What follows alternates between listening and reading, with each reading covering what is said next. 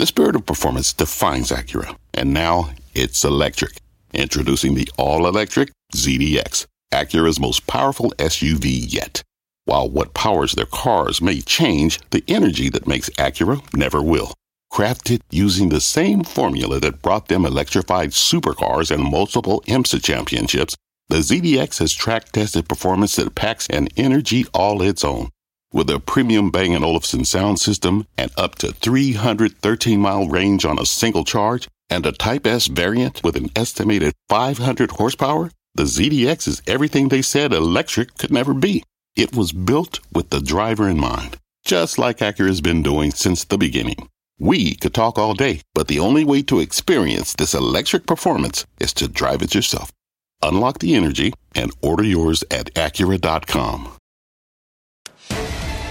Fast Money starts right now. I'm Melissa Lee. Tonight's trader lineup: Guy Adami, Tim Seymour, Karen Feinerman, and Dan Nathan. Coming up on Fast, Uber making a giant U-turn in the after hours with the company's CEO just said on the call that's got the stock moving higher. Plus, break out your rally caps when top technician says a major low is in the market, how he's betting on a breakout. And later, the one man who just sent a giant shockwave through the entire cryptocurrency market, the big bet on Bitcoin that's got everyone talking tonight.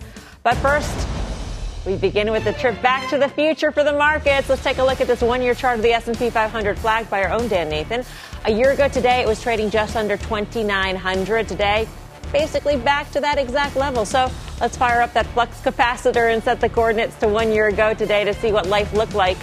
And wow, the world has changed. This time last year, the S&P 500 was trading at 17 times forward PE. The 10-year note was yielding around 2.5%. Unemployment was just over 3.5%. And GDP was sitting around 2%. Now, flash forward to today, the S&P 500 is now trading around 20 times forward PE. The 10-year yield, 0.64%. Unemployment is projected to hit 16%, and GDP is negative for the first time in over a decade. The world has been turned upside down, but the market doesn't seem to care. So if you're an investor, should you make like a tree and get out of here? Guy, I'm told that is a funny line from the movie. You've never seen the movie? So I saw it. The movie was released, I think, in the summer of '85. I think I turned 50 that year, and it was a fantastic movie. It's interesting, this dawned on me as I listened to your intro. The economy is George McFly. The stock market is Biff Tannen, right? Bully, just making himself, going to the top. But think about what happened at the end. So that's why I would caution folks, this chasm between the two, I don't think can last much longer.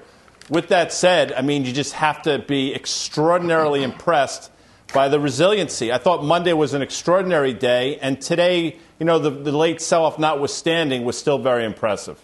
Dan Nathan, you flagged this chart for a reason. So what's your thesis?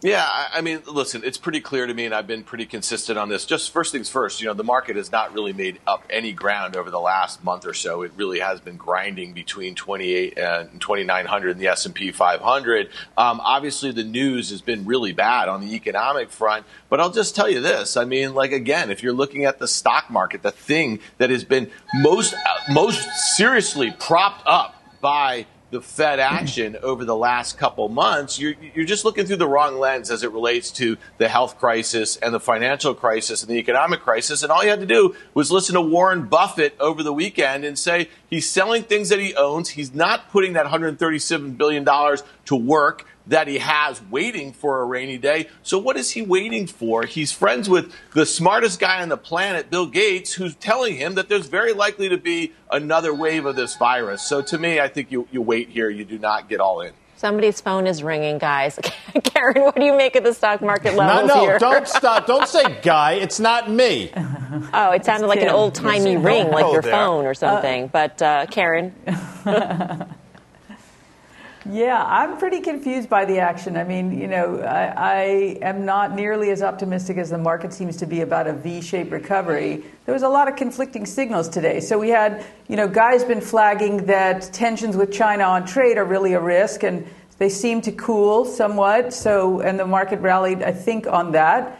But you had treasuries very strong, so yields much lower. That's not consistent with a V-shaped recovery. Then you have gold up big. That is, inflationary. So a lot of different things going on.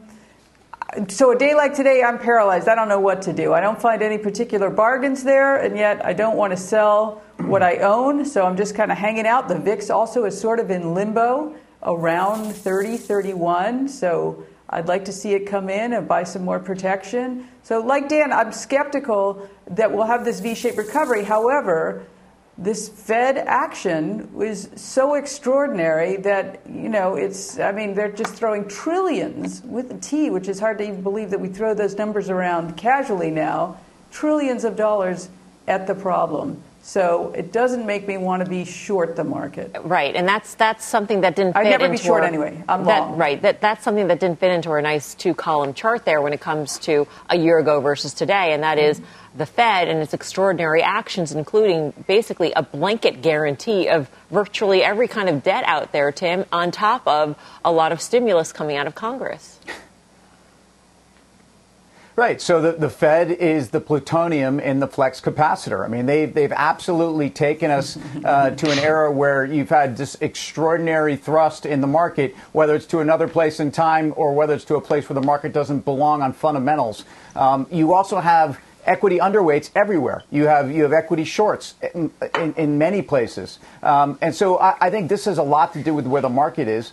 With rates at zero and the Fed basically making it clear that they will do whether they are doing has been enough for the equity market. We all know that the economy's in not great shakes. We all know that, the earnings after the bell today were largely horrendous, especially with companies that are looking into the second and the third quarters. But when you start to get some sense of the bottom is when markets are going to start to rally. So while I don't think we have to necessarily charge higher, I think you should take it as a victory that the markets have held on to most of those gains that nobody thought they were going to. And I think the markets actually behaved pretty well despite closing near the lows the last 2 or 3 days. Dan.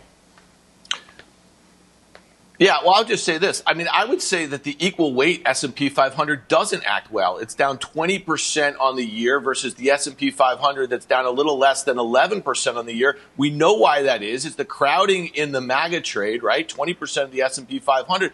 Just look at the banks. Look at J.P. Morgan, how poorly it closed today, how poorly it trades in general, down 35% on the year. The bank stocks in the equal weight S&P 500 are telling you that the economy has not bottomed. You might see the unemployment number reach a top sometime very soon. But what's different this time than, let's say, the past financial crisis was that unemployment topped out basically 2 years after the stock market topped out. If you're telling me that unemployment in this crisis is going to basically top out within a month or two of the S&P 500 bottoming out of this crisis, I just don't believe it. It's not what's going to happen here. So to me, if you really want to focus on how the stock market's doing, look at the banks. They're telling you that this economy is going to be in a deeper and longer recession than most people think. And the equal weight S&P 500 is telling you that the rally is not as broad as most people think it is. All right. Well, our next guest says the opposite of Dan.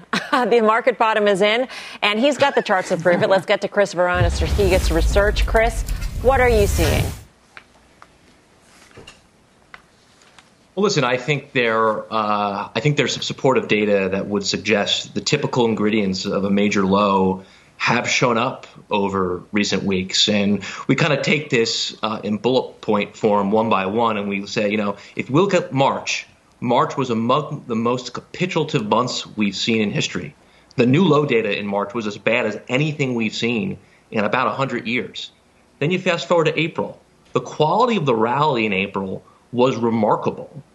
We had 7 days of really, really strong breadth skews, 35% rally in a month, one of the best moves we've seen in history. And when you look at those moves historically, when you get moves of this magnitude over a short period of time, the forward returns from this, 6 and 12 months in the future, tend to be exceptional. The tricky part of the call is the forward returns from these big surges over the next 1 to 3 months can be pretty random. And it kind of brings us to our third point. We're in that digestion phase. We're in that phase where the market has to consolidate some of these gains. And I think that's likely as we move through May and June. And, if we bring up the second chart that we brought along and just look at some levels, I think it's reasonable you could see this market consolidate back to that, let's call it 2550 to 2650 range. That would be about a 12% drawdown from the highs, but there's a lot of support there. And I think one thing we would see, if you saw a market come in here, the apocalyptic thinking that was so prevalent throughout March and April is going to return very quickly, and I would view that as an opportunity. One of the things we've been very impressed by over the last number of weeks in particular, and if you go to the next slide, is the risk-seeking leadership that the market's actually exhibited. I recognize things like banks have been softer, but high beta is outperforming by a very, very wide margin. Conversely, a lot of the defensive groups are off the field. Look at utilities. Continue to underperform, among one of the worst groups over the last week or two. So I see some offensive characteristics, even as the market starts to pause here. I think that's I think that's pretty important. And then lastly, I think underappreciated. It's only 3 weeks ago we were talking about negative front month crude. Crude has staged a really important rally here. We've seen Brent go from 13 to 33. We've seen the entire crude curve, WTI, back above $20. I recognize that expiration is still a couple weeks away, but this is a vote of confidence that some demand is being reintroduced into the economy. So I know May and June seasonality is not our friend here. We may need to consolidate. But when you look at the capitulation we saw in March, the quality of the rally we saw in April, I at least think it's worth entertaining the idea that we've put a major low in. So just to underscore this, Chris, you think that we've seen the bottom, but we could still see as part of this long consolidation process, which could take a few months, so basically till the fall, we could see within that a 12% drawdown. Yeah, I think what's interesting, in presidential election years, you actually tend to see markets grind in May and June and tend to put a bottom in sometime around July. I think that's a pretty decent playbook here. There's this expectation of being very precise in this business, and I think that's a little bit of a mistake. I don't want to get too cute about the finer point. I think the bigger picture here is you don't get many opportunities with 35, 36, 37% drawdowns in stocks. You had Russell 2000 down almost 50, and I would kind of reject the idea that this has been a quick event. Russell 2000 peaked in, I think, June of 2018. So there's been segments of the market that have been in a bear market for a long period of time. And I think one of the undertold stories of the last few weeks is the momentum surge we've actually seen from small caps. You've had more small caps make a 1 month high over the last week than you've seen in 6 or 7 years. So I actually think under the surface it's a little bit broader than people would think. All right. Chris, great to see you. Thank you. Chris Verrone of Strategas. Tim, can you see what Chris is saying in terms of not being too cute about this when you've got this overall major drawdown in stocks?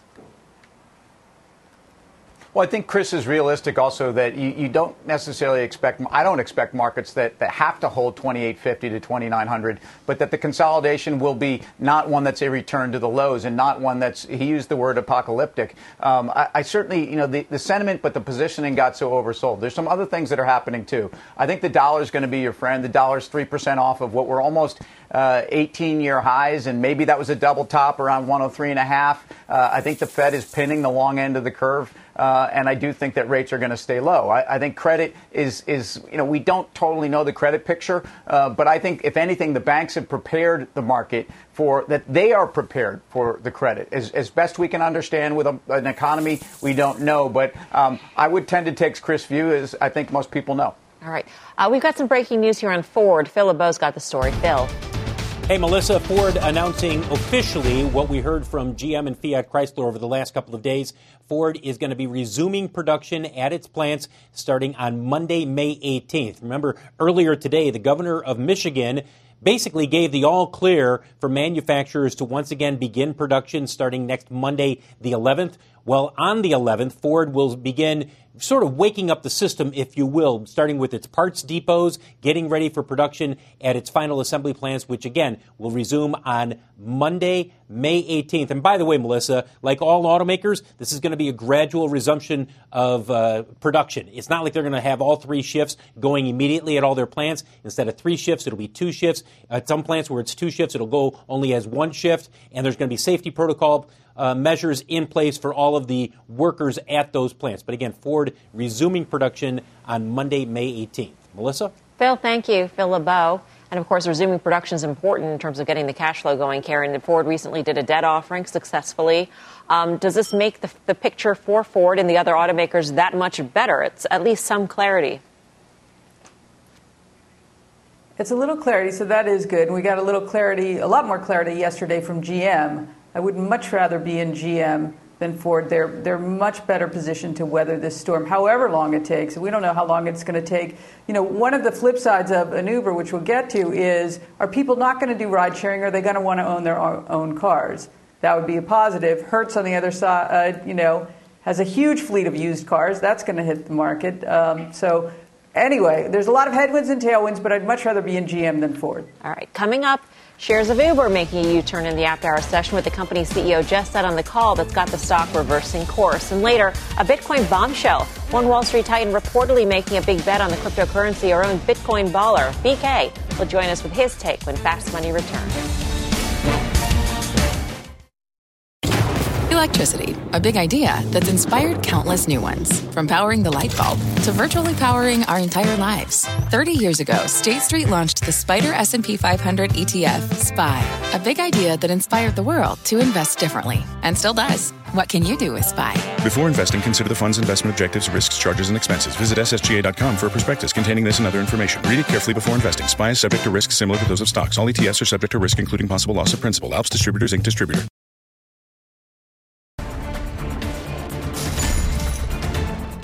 Welcome back to Fast Money. We've got an earnings alert on Uber. Shares are soaring after reporting results. They're up almost 9%, and this after an 11% gain in the regular session. Let's get to Deirdre Bosa with the details. Deirdre. Hey, Melissa, shares turned positive as the call kicked off. Here's what CEO Dara Khosrowshahi said to turn them around. I want to talk about what we're seeing in our rides business today, and I won't sugarcoat it. COVID-19 has had a dramatic impact on rides, with the business down globally around 80% in April. Still, there's some green shoots driving restrained optimism. We've seen week-on-week growth globally for the past 3 weeks. This week is tracking to be our fourth consecutive week of growth. Last week, we saw 9% trip growth and 12% gross bookings growth globally. Now, he also said that he believes the U.S. is now off the bottom. Still, guys, net losses were pretty breathtaking, $2.9 billion in the quarter. But remember, Uber has been burning through billions of dollars for years. The shock may have worn off. It's the promise of profitability that investors are focused on. And Khosrowshahi said that profitability remains a strategic priority. And, quote, COVID-19 will impact our timeline by a matter of quarters and not years. We will hear more from him tomorrow morning on Squawk Box. Back to you, Melissa. Deirdre, just to be clear, he said profitability by 2021. Isn't that correct? Was that the prior promise as well? He actually moved that up to the end of this year. He didn't say whether or not that remains intact, and they have withdrawn their guidance for the year total. So the best indication we have now is him saying quarters, not years, but that initial target was by the end of this year. Lifts is next year. Okay. Deirdre, thank you. Deirdre Bosa. Interesting guy to think that you can suspend your guidance but still have a projection for profitability. To me, I'm scratching my head. Especially in the current environment that we find ourselves in, when nobody knows what the world's going to look like, a week from now, let alone 6 months from now, let alone a week from now. I don't know how to sort of gauge this. Uber added probably $7 billion in market cap today on the back of, as Deirdre just said, a $3 billion. It's remarkable, but that's a market that we find ourselves in, and I think that's why a lot of people, myself included, find themselves scratching their collective heads. We played the game last night, Would You Rather? I'll play it for night 2 once again. I would still rather Lyft, but, the move today in Uber, both during the day now and the post-market, is, again, to use the word, remarkable. You're forgiven for the self-Would You Rather. Dan Nathan, I'll go to you because it looked like in the quarter you could actually see the other businesses really firing, namely Eats, for instance. It's showing its strength in its other ancillary businesses. Yeah, no doubt about it. Listen, there was clearly a dislike for that business and the money-losing aspect of it prior to the pandemic. Obviously, it's nice to see them have some other levers to pull when their rides business is floundering. It is astounding to me that this stock is up on the year right now when you consider that there's going to be some serious behavioral changes, how consumers kind of interact with this service going forward. That being said, it's pretty nascent if you think about it in the grand scheme of things. So, the ride stuff is going to be around for a while. The eat stuff is going to be around for a while. The thing that we were just told, though, about the profitability, I'm with Guy here. They have a mulligan. Why put it out there? I think you could kind of keep this thing as kind of opaque as possible in the meantime, but I just don't know. I mean, I would not be buying it after the 2-day run it had. All right, let's get more reaction to Uber's quarter. Loop Ventures' Gene Munster has been listening in on the company's call. Gene, I'm going to just start off right there. The CFO said profitability in 2021, and yet they pulled guidance for the rest. It doesn't make any sense to us. Yeah, does it make sense to you? Does not. I don't know where that confidence comes from. I think it's potentially leading investors in a distant direction. And this quarter is not as clean as it looks with the up 10%. I would caution, yes, Uber Eats is on fire. It's now 30% of bookings, up 54%. That is a good thing. But Eats, as Dan said, that loses money. And so they're losing money, and they're more money than their other business. They burned cash. They went from $11.3 billion to $9 billion. Keep in mind that Lyft's cash was flat quarter on quarter. They talked about $1 billion in cost savings. Now, Lyft yesterday talked about $500 million in cost savings. But when you compare the different sizes of the platform, the fact that Uber is 4 times bigger, Uber would have had to said that they have saved $2 billion to be comparable to Lyft's $500 million. They lost market share. Rides are down 5% year over year. The bookings were up 23% for Lyft. And so I think that this is quite perplexing. Not only the comments about the track to profitability, no company has any visibility beyond probably a week at this point. But what I think it really speaks to, this move in the stock, is just investors' appetite for good news. It's just we're so much looking forward to that. And so when he talks about some of the improvements in the previous weeks, I think it gets a substantial weighting. So when I put this together, they've done a good job, but this is still a company that is going to have a lot of moving parts. One last thing just on Eats that your viewers should keep in mind, too. We talked about the fact that this loses money more than a typical business. Is they have about 20 or 25% share in the U.S. DoorDash is the largest with 40 or 45% share. We don't talk a lot about DoorDash because it's a private company, but ultimately is that this is a really competitive business. Again, I did this yesterday. I applaud Lyft for not going after something shiny here and trying to get into that business. I think it's a trap. Tim, you got a question? Hey, Gene, what do you think about 31 million Uber rewards? What do you think about the relationship that they're touting of 46% with Fortune 500 companies? Are these parts of the foundation of the business, though, that give you more confidence and stickiness in an uncertain environment? It's good, the rewards, the relationships that they have. Lyft has similar types of relationships. I don't know what the percentage is, but it's similar. I think that ultimately there's probably a bigger question at play that is not generally talked about here beyond the rewards and beyond the current numbers and all of the noise in the numbers, is that we've talked a lot about one of the key questions is around safety. You know, that investors are thinking about the safety aspect of owning your own car versus public transportation and how that's going to impact ride sharing longer term. I see a more fundamental question just around behavior and how we think about transportation in the future. So, for example, if we work more from home, if we travel to the airport less, that was 9% of bookings for Lyft. If we have more groceries delivered to our home and don't use a ride-sharing service to get there, to me, that's probably one of the most underappreciated questions here. Incredibly difficult to answer, but that question about how has everything that we're going through with the pandemic accelerated this future, and does this future include people just simply not moving around as much? Gene, great to get your take on this. Thanks so much for your time, Gene Munster of Loop Ventures. Karen, I mean, when Gene said Lyft gets 9% of its revenues from trips to the airport, and to take a look at how airlines are doing and the decimation in terms of the flight schedule and what expectations we have for even that to return to normal, for people to want to get to the airport, I mean, the ripple effect is just amazing. It is. I mean, that's a big number, 9%. I think you're exactly right. How do you have guidance when, you know, everything's so obscure? We have no idea how well the recovery will go. I guess they have some guidance on their ability to cut costs. But I don't understand.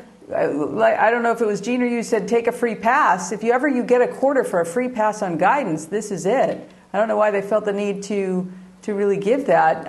It is hard to understand how they have confidence in that. Well, they did say, though, quarters, not years. Maybe it's more than 4 quarters. I don't know. I don't know how many quarters they were talking about before they break even. I don't know. But I completely agree with you. I don't understand how that makes sense. All right. Coming up, the one hedge fund titan who just sent a giant shockwave through the cryptocurrency market. We'll tell you who thinks it's the golden age for Bitcoin. And later, firing higher, why options traders are betting this cybersecurity stock is about to light things up.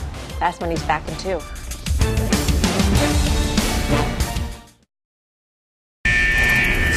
Welcome back to Fast Money. One of Wall Street's most successful hedge fund managers sending a giant shockwave across the cryptocurrency market today.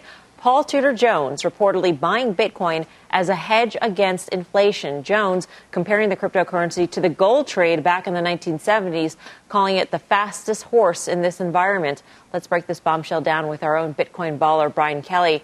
BK, I know crypto Twitter was just on fire today with this. More so than ever. Crypto Twitter is a funny place. But, certainly having somebody of Paul Tudor Jones' pedigree and caliber come in and kind of put their stamp of approval on this asset class got everybody really excited. When making the comparison to gold back in the 1970s, I mean, if you followed the evolution of gold, and Guy probably knows this better than I do, but at one point in time, you're buying gold and the ETF didn't exist. When the ETF existed, it became much more accessible to a lot of different investors, and it sort of it democratized it and also took away that sort of bang for your buck when it comes to the movement of gold because there wasn't scarcity involved with it. Can you see the same thing happening with Bitcoin, especially as there's talks about ETFs as this continues to go mainstream? I mean, if this is truly sort of a flag being planted in mainstream investment, the next step could, in fact, be ETFs.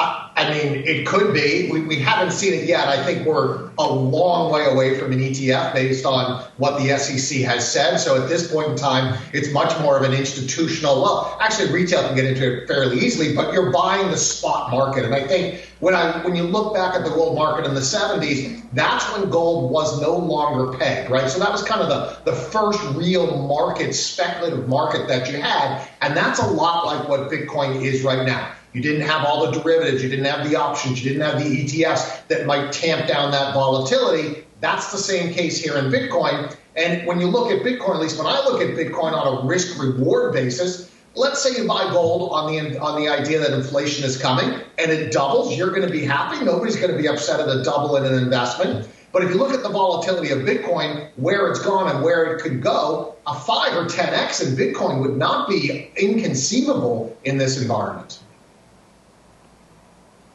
Brian, big fan of your work. A lot of people think the gold Bitcoin is binary. You have to own one or the other. They both can't work. Do you think in this environment both can do well?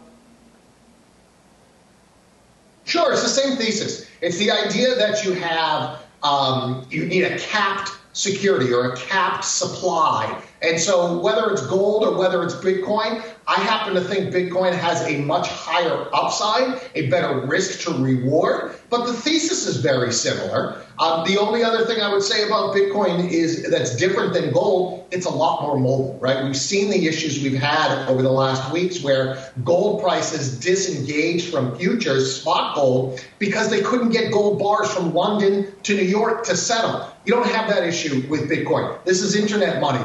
You just send it right over and settle it. So in that sense, I think Bitcoin has a bigger role to play in this environment than gold does. All right. BK, great to see you. Brian Kelly, our own Bitcoin baller. Karen, I'm curious, when somebody like a Paul Tudor Jones says that he's buying cryptocurrency, do you think that sort of paves the way for other hedge fund managers in the mainstream to do the same?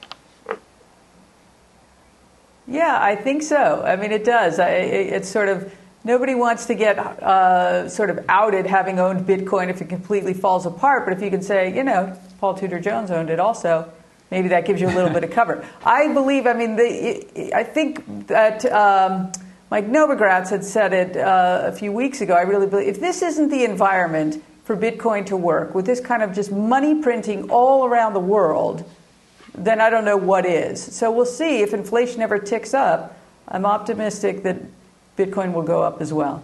Coming up, we've got an earnings triple play. TripAdvisor, Zillow, Roku all moving lower in the after-hours session. We'll break down the action. And later, the lowdown on the high end, what the CEO of Sotheby's is saying about the health of the wealthy. Stay with us.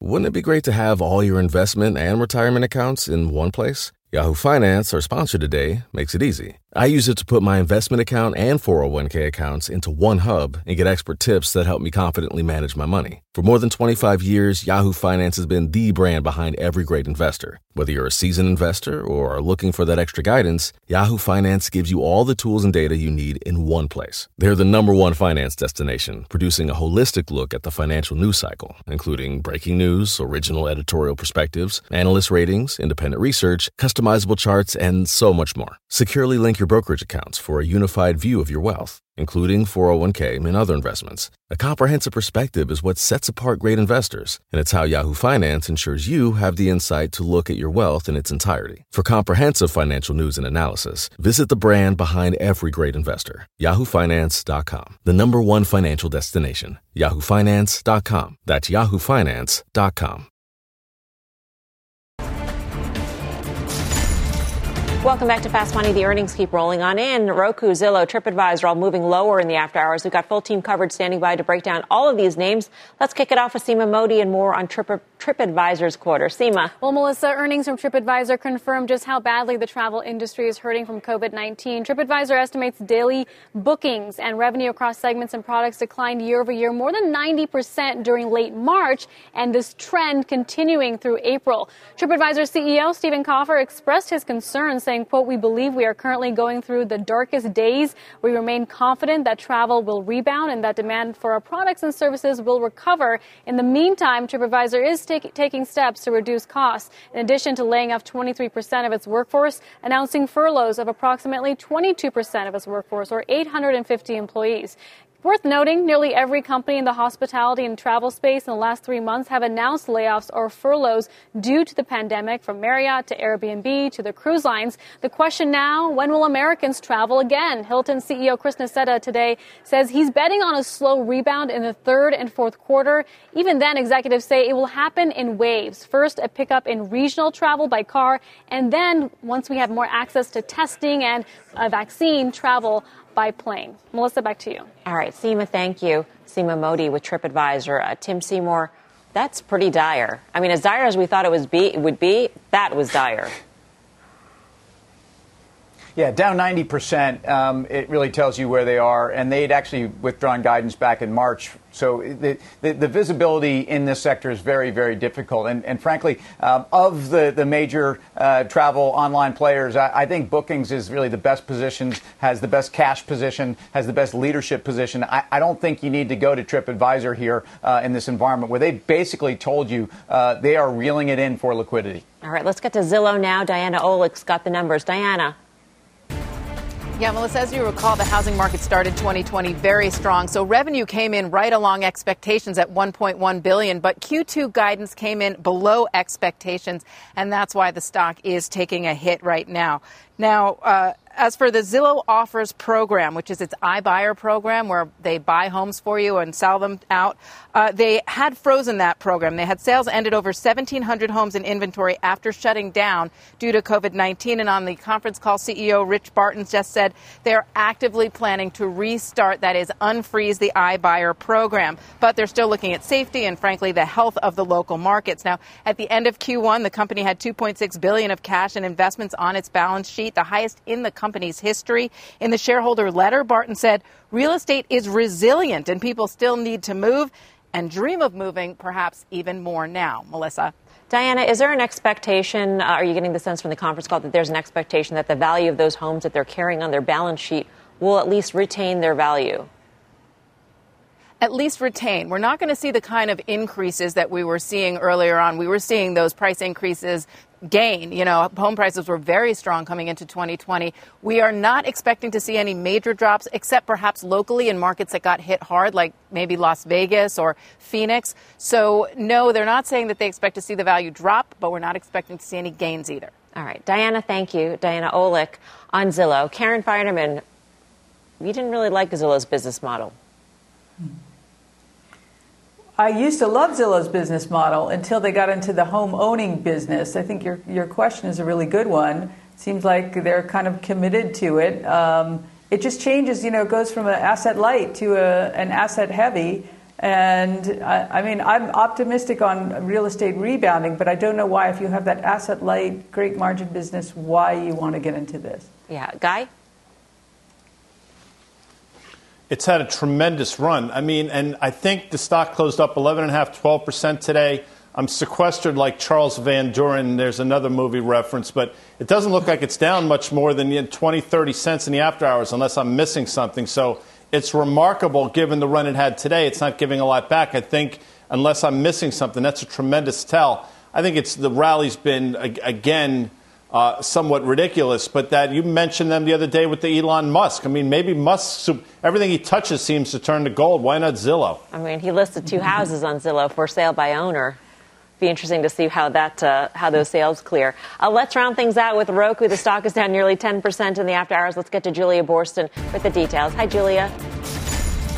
Melissa, that's right. Those Roku shares down well over 9%, despite the company reporting higher than expected revenue, that revenue number growing faster than expected. But the stock did plummet on the company saying its advertising business has seen higher than normal cancellations, and saying that while its ad business will continue to grow, they had expected to do so at a slower pace. CEO Anthony Wood saying that the pandemic is slowing Roku's internet ad growth, but that the upside of reduced budgets is that marketers are looking to spend efficiently, which highlights the value of Roku's ads. He also says the company is well positioned to take share from linear TV ads. The company also revealing that it's on acceleration of new accounts in April, with streaming hours up 80% last month. This after adding 2.9 million incremental accounts in the first quarter, with streaming hours up 49% over last year in the first quarter. Now, Wood also saying that he believes the pandemic is accelerating consumers' shift to streaming. He says he believes that shift will be permanent,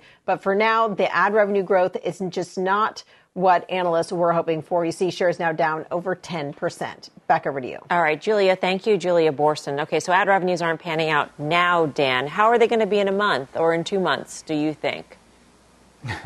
Well, this is probably as good as it gets for them for net ads and for streaming hours when you think about it. So, obviously we are seeing an acceleration towards streaming, but the question is, are these guys going to be getting more of that pie going forward? So if the issue in this quarter, we already knew that the net ads were going to be good. They already pre-announced that. If the issue in the quarter was advertising, we knew that was going to be bad across the board. Do they have the sort of platform, is the sort of platform that's going to command a greater piece of that market share of this secular shift? And I'd say no. So listen, the stock had a really difficult setup here. It was up 20% or so in the last week and a half, giving some of that back right now. Listen, when you look at the volatility in this stock over the last few months, you say to yourself, something's not exactly right here.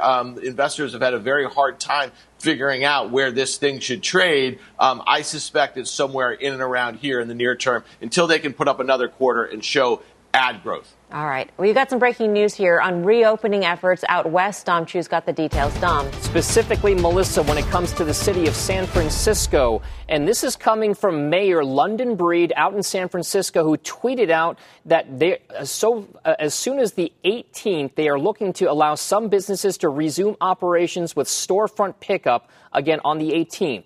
The release from the mayor's office goes on to say that the first round of these particular orders with regard to businesses that will be allowed to operate with storefront pickup as soon as May 18th include bookstores, florists, music and record stores, hobby, toy, and game stores, home furnishings and home goods, cosmetics, beauty supply, art supply stores, musical instruments and supplies, sewing, needlework, and piece goods stores. So this follows up, Melissa, earlier this past couple of hours, Governor Gavin Newsom of California saying that they are looking to start things up for certain businesses starting tomorrow, the 8th. So, again, some of these steps tangibly taking place in California and specifically San Francisco with regard to their phase 1, if you will, of reopening operations. Melissa, back over to you guys. Dom, thank you. Dom Chu with the update there. Coming up, options traders are betting that this stock is lit. That was a clue. So what's the trade? Stick around. We'll tell you next. Plus, Cramer's jumping into the corner office with top execs from Etsy, Newmont, Square, and Norwegian Cruise. Be sure to catch that power lineup coming up top of the hour on Mad Money. Meantime, much more Fast Money in 2.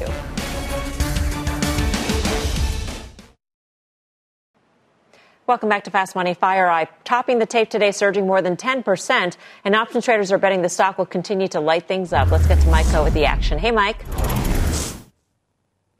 Hi, Melissa. These cybersecurity stocks really are on fire. This one in particular, it traded 50 times as many calls as puts earlier today on 5 times the average daily call volume.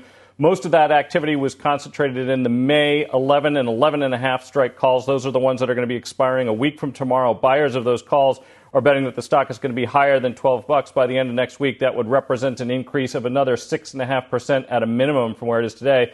That might sound like a lot, but given how much these stocks have moved, it's understandable why people might be using calls after such a strong uptick that they've seen. Yep. Mike, thanks for that. Mike Coe, Guy Adami, it makes sense. You need more cybersecurity if everybody's working from home. And then there are the articles about potentially the Chinese hacking and targeting pharmaceutical companies with information on vaccines. Scary stuff there, Melms. And by the way, I'm a huge fan of the Options Action Show on each Friday at 5:30. What I'll say about FireEye, these cybersecurity stocks over the last year should have done much better, but I think you got to stay with it. And I think a name like FireEye is sort of, and I hate using the term, but I will, spring-loaded on the back of what Mike is seeing. So I'd be more inclined to buy FireEye than fade it here. All right, to watch Guy's favorite show, Options Action, be sure to tune in tomorrow, 5:30 p.m. Eastern Time. Coming up, how about a cup of coffee with Hillary Clinton or a recording session with Sting? It can all be yours if the price is right. We'll talk to the Sotheby's CEO about his latest charity auction. Stay with us. Welcome back to Fast Money. Coffee with Hillary Clinton, a recording session with Sting, hanging out with Borat himself. Those are just a few of the items up for sale in Sotheby's COVID relief auction. For more on that, we are joined by Charles Stewart, CEO of Sotheby's. Charles, great to have you with us, and what a great cause. We want to talk about the auction in just a moment, but first I want to get a sort of temperature check on what you're seeing in your customer base. I know, like so many businesses, you've moved a lot of those auctions online. You've had 40 sales since March 1st, netting $70 million. What's your sense of what those sales would have been like had there been no pandemic? I mean, have you seen reductions in price? Have you seen less participation, for instance? Yeah, well, first of all, thank you very much for having me on the show. Indeed, the markets in art and luxury, I would characterize as surprisingly resilient over the last few months since the quarantine began. And I think that reflects the fact that, first of all, you have almost literally a captive audience. You have people who are passionate about these categories and focusing on them. And there are fewer channels, perhaps, in terms of how to, pursue and indulge those interests. So we have seen the benefits and effect of that. And you got your numbers exactly right. We've had 40 auctions over the last 2 months in multiple categories, from art to jewelry to watches and wine, among many others. Are you getting a sense of where these customers are? In other words, other parts of the world are opening up faster, so perhaps Asia was more active in some of these auctions than the United States. Well, it's a great question. Absolutely. The activity we've seen, both from buyers and sellers, are very global. In fact, just this week, we've reopened our offices in Milan, in Geneva, and other parts of Europe, which is a great sign. Asia has been open for some time at this point. And indeed, we're seeing in this global marketplace, we're seeing bidding coming from all over the place. And certainly Asia has been, a strong source of collecting and purchasing for some time now. And this period is no exception. Dan, you got a question? Yeah, hey, Charlie, on the auction, there's some really interesting lots there. I'm thinking about throwing some bids in on the Strokes virtual conversation or Mumford & Sons. Are there any unusual values in there? And then let me ask you this. What was the impetus for getting this charity auction together? And tell us a little bit about this organization that you're supporting. Well, Dan, thank you so much for the question. I agree with you on the Strokes. They're a great band. I love their new album. We're actually auctioning 24 virtual experiences that I would characterize as somewhat priceless. We put them on with no reserve, and it ranges from everything from recording a song with Sting to hanging out with the Strokes or Sacha Baron Cohen, coffee with Hillary Clinton, or a virtual house party at the real Downton Abbey with several of the characters in the series. So we're really excited about it. We're doing this. It's a 100% charity auction, as you mentioned, on behalf of the International Rescue Committee, which, like us, is a global organization who for the last 90 years has focused on providing support to displaced people. And they're doing everything from providing COVID relief and preparedness in places like Syria to handing out free meals here in Brooklyn. So we're thrilled to partner with them. And if you look at our website, you can bid until tomorrow afternoon. All right, we'll have to check it out. It is a great organization. Charlie, thanks so much, and thanks for your time. We do appreciate it. Thanks. I'm going to go to Guy on that. I think that you and Karen have had some experience with this auction process. Yeah, hopefully you have the footage, but years ago, it's got to be 2009, Finnerman and I went to Christie's, I think, and we had a great shoot. We bid on a Carl Icahn original, if memory serves, and obviously Karen had the wherewithal to outbid me, and she won, but it was quite the experience. I like that you guys wore black. Is that what you do at these fancy schmancy auctions, Karen? You wear black tie? I get if you go. I usually go over the phone, but what the hell? It was fun to do that with Guy. It was a portrait of Carl, not by Carl. Right. I don't know if it makes any difference. We saw it. We saw it. Okay. Actually, we got some breaking news here. Oh, God. I'm glad I can't see it. Breaking news here on Disney. Julia Borston's got the details. Julia. This is the first U.S. Disney property to begin reopening on May 20th. Disney Springs, which is in Florida. This is sort of like the outdoor shopping mall entertainment area that is adjacent to the Orlando parks. It will reopen on May 20th. So no dates for reopening the theme parks, but the company has announced that on May 20th it will reopen that Disney Springs outdoor shopping area, sort of like an outdoor shopping mall adjacent to the parks. See Disney shares up 1.5%. Guys, back over to you. All right, Julia, thank you, Julia Boorstin. Up next, Final Trade.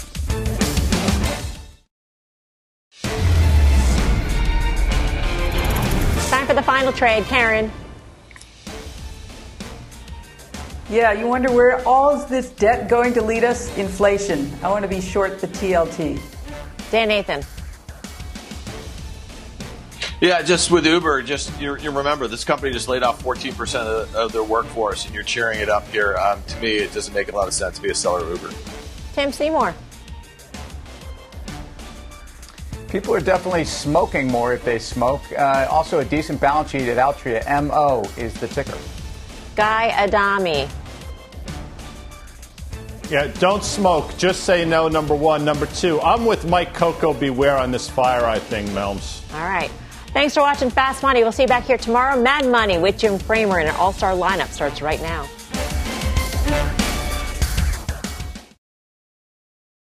People today can spend half their lives over 50. So it's good to be financially ready for what's important to you as you get older, like a family vacation. Or starting your dream business. Welcome to Connie's Coffee. How may I help you? AARP's trusted financial tools can help you plan for whatever your future holds. That's why the younger you are, the more you need AARP. Start planning today at aarp.org/moneytools.